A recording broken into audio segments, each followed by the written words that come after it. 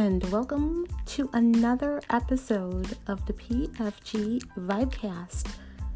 I am your host, Julie Voigt, and with me, as always, is Mr. Russell Baxter. And today we are bringing you the 20th episode of the PFG Vibecast. So sit back, relax, and enjoy the show.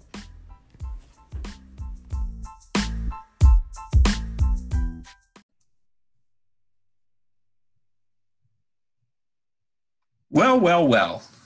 Once upon a time in a galaxy far, far away, myself and a young lady named Julie Voigt started a venture called PFG Vibe. And eventually it morphed into something called the PFG Vibecast.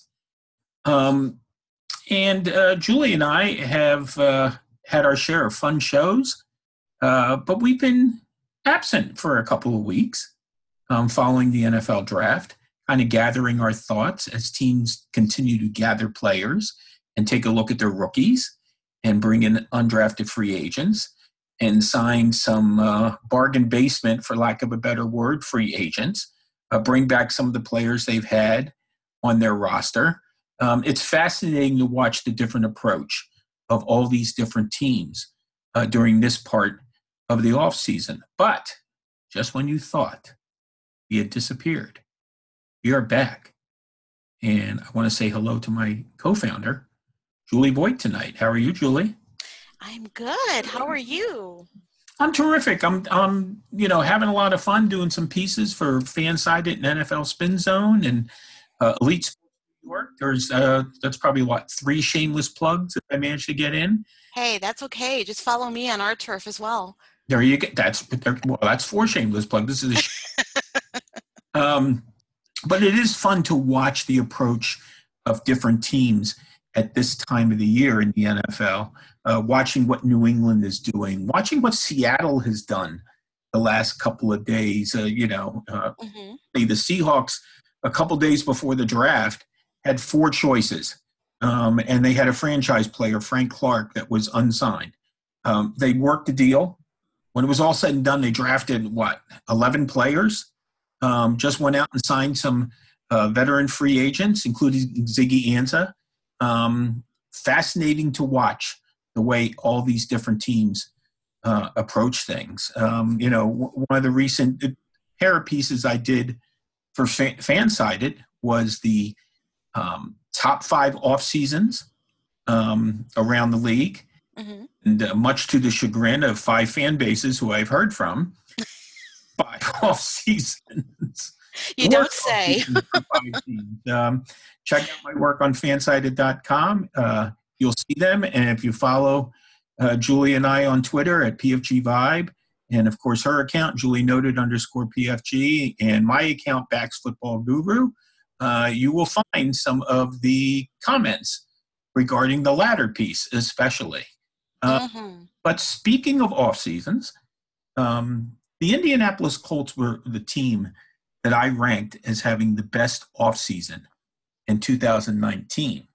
But why take my word for it in terms of what they did when I can present to you someone who recently got to spend some time with the organization?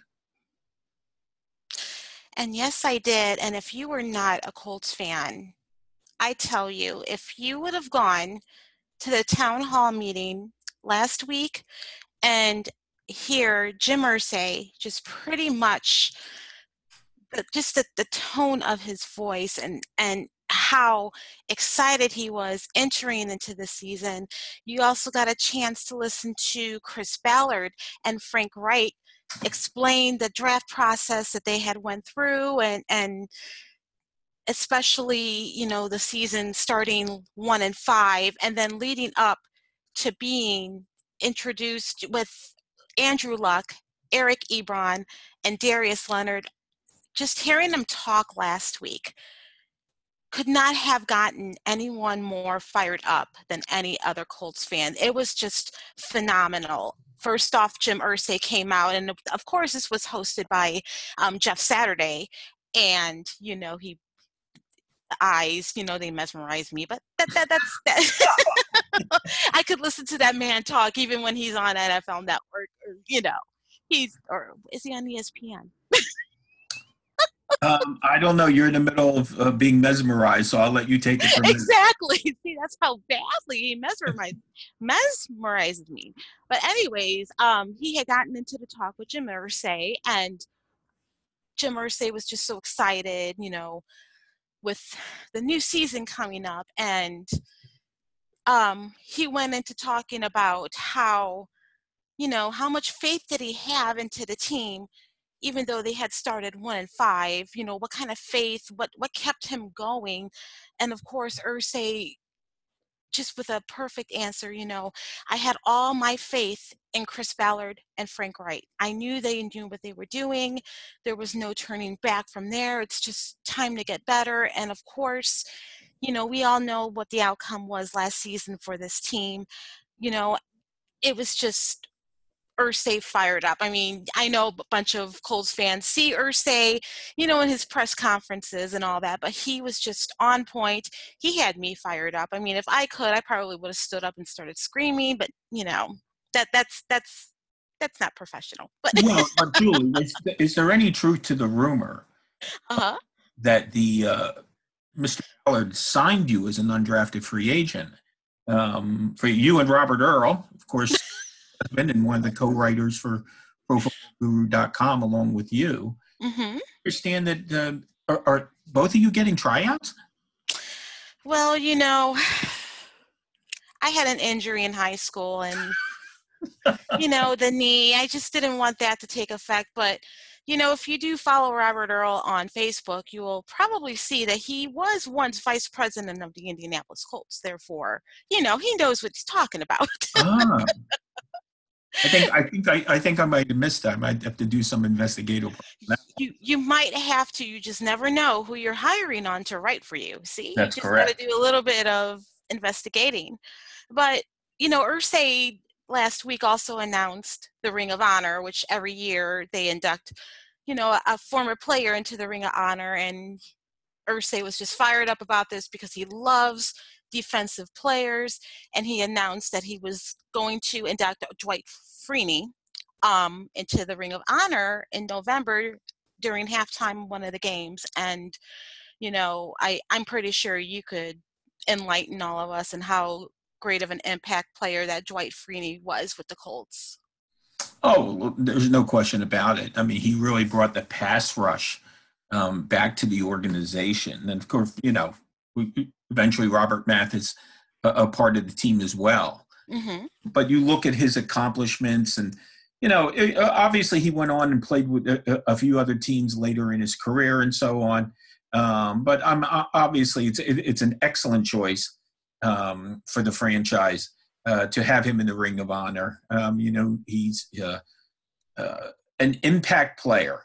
Right. Player from that position, which is so very important these days in this pass-happy NFL, getting to the quarterback, and not only getting to the quarterback, but popping that ball out. Mm-hmm. Very, very important. And sometimes that kind of gets lost in the mix. You see some guys who are pretty good at sacking the quarterback, but not necessarily guys who I would say turn the ball over in terms of the quarterback coughing up the football.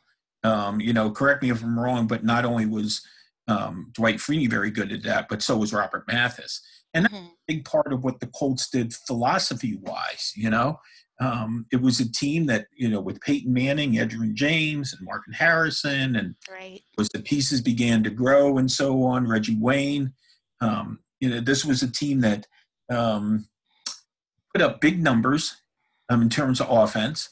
I would never say a dominating defensive team.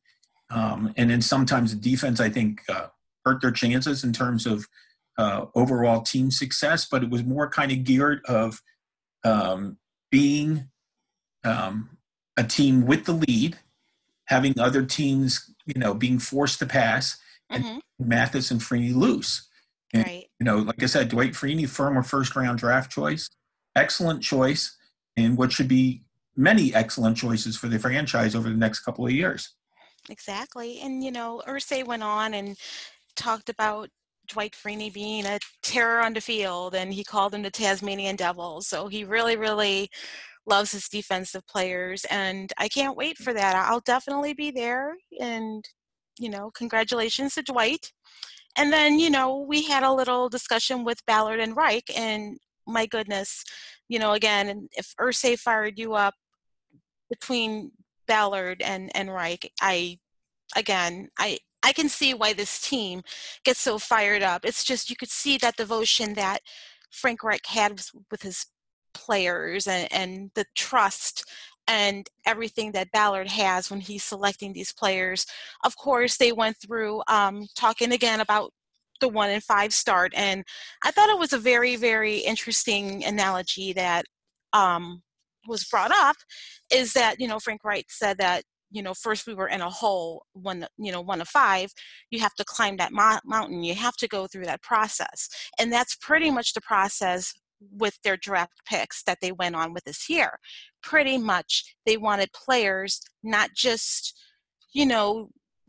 pretty much just, they wanted players that love to climb that mountain, that want to climb that mountain, that love the process, that love the game.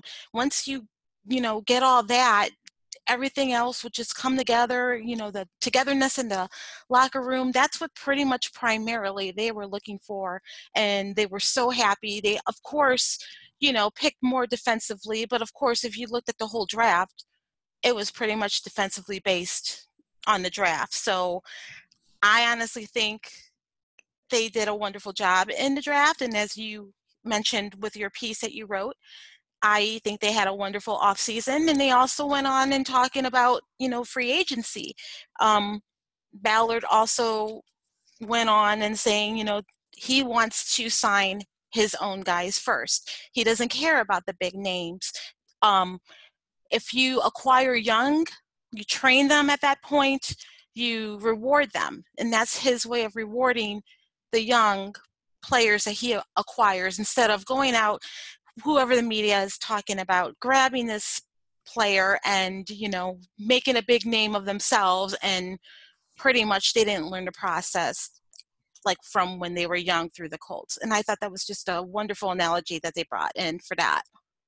Well, it's showing faith in your own system when you're doing that. You look at three of the free agents that stand out. Mm-hmm. Pierre Desir, Clayton Geathers, and Marcus Hunt. They were all eligible for free agency. He brought them all back. Mm-hmm. They did not spend a lot of money. The thing that I think the misperception for people when they talk about free agency, okay? And I'm not saying everyone, okay? Mm-hmm. But, all right, well, the Colts have all this money. They should spend it on other players from other teams. Why?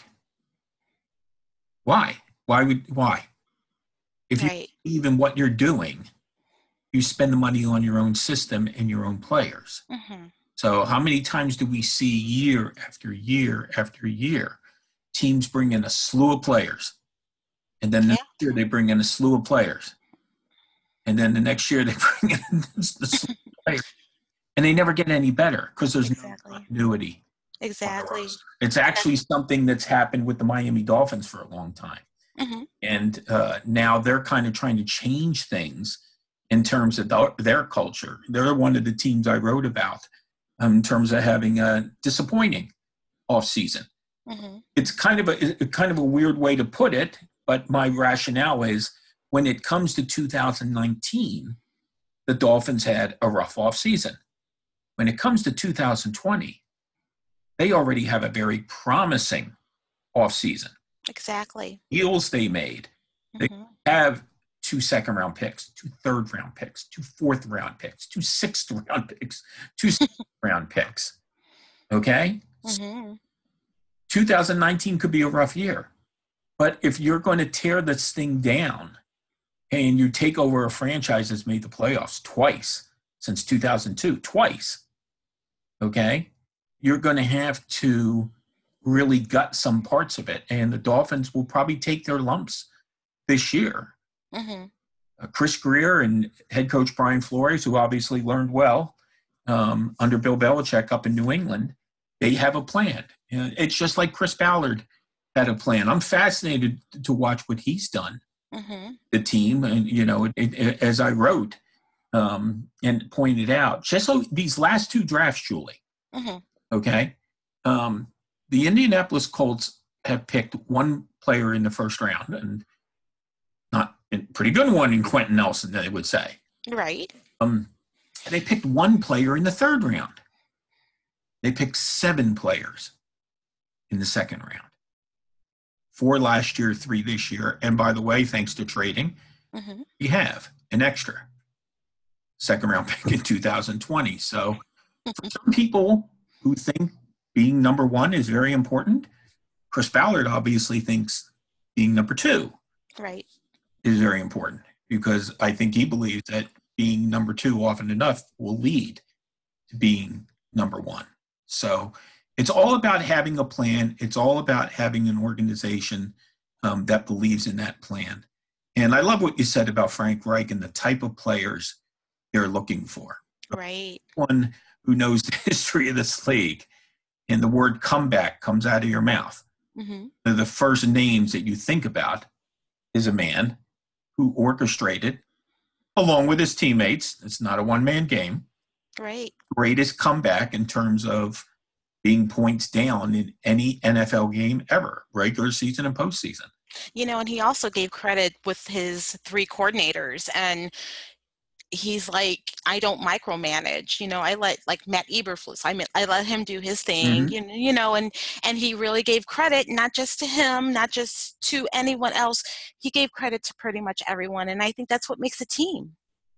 I don't think there's any question about it. Right. And Matt Eberflus has done a whale of a job taking over a team not known for its defense the last couple of years. And the thing that strikes me about the Colts is the physicality established by that offensive line, and Quentin Nelson and Braden Smith. Braden Smith, one of those 2 second-round picks. I'm sorry, let me try this again. One of those 4 second-round picks in 2018. One of those other 4 second-round picks in 2018 was Darius Leonard, who was in the NFL Rookie of the Year. Exactly. So, again, Ballard has a plan. He took over with a plan. You can't do these things all in one fell swoop. We see comebacks all the time by teams from last place to first place, okay? And that's all well and good. But staying power is probably more important than anything else in this league. And Chris Ballard and Frank Reich and the organization is trying to build a solid foundation for this team. And, in the span of 3 drafts, appear to be on the right track. Right. In the 1-5 start, won 9 of their last 10 games, won at Houston, who wound up winning the division late in the year, snapped the Texans' long winning streak, beat the Texans in Houston in the playoffs, before losing at Kansas City. So, a nice comeback story, a team that was 4-12 without Andrew Luck. They finished 10-6. He's the comeback player of the year. Leonard, as we mentioned, the NFL Defensive Rookie of the Year. A lot of things to be excited for. Oh, yes. In the Indianapolis Colts. Yes. And then, in a nutshell, pretty much Andrew Luck talked about, how the second year under Frank Reich is going to be a little bit more comfortable because, of course, last season we didn't know whether or not he's going to play. We didn't know whether or not he's still going to be, injured or anything like that. And, of course, again, like I said, we know the outcome. He feels a little bit more comfortable going into this season now, especially now with all the rookies that, from last year now, veteran players. He gave much credit to his O-line, and one of the lines that everyone loved was pretty much because Jeff Saturday had asked him, do you ever give your O-line, some credit, some love? And, of course, Andrew came back with, it's easy to give the O-line some love, especially when you are the least sacked quarterback in the NFL. Of course. Brilliant. I'm sorry, Brilliant. that's exactly correct. I mean, Yes. if you really think about the Colts season, and you even go before the season started, I'll say, I mean, think about this.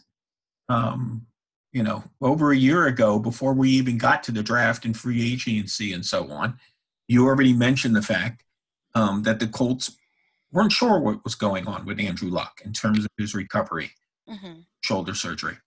And, for what it's worth, as we found out, the Indianapolis Colts weren't sure who their head coach was going to be because Josh McDaniels had agreed to come on and it wound up being a Frank Reich. And the thing, to put a bow on Andrew Luck, okay, I go back to that game in Philadelphia this season when, they had gotten off to a start where, they lost to the Bengals in opening week. They won at Washington. They played at Philadelphia, and late in the game, the Colts needed someone to throw a Hail Mary pass, and common sense said it would be Andrew Luck. But I don't think the shoulder was quite ready, and we saw Jacoby Brissett come in and have to do that. Then a couple weeks later, similar situation, and Andrew Luck was able to do it. And you could see the velocity on his throws increase as the weeks went on. Yes.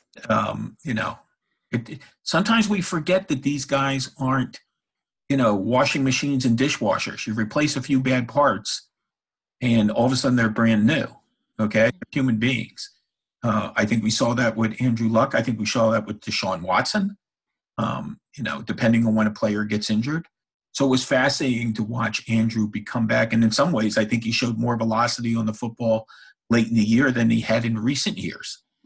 So it was a story. It was a comeback story. To steal from you a little, something LL Cool J would certainly be proud of.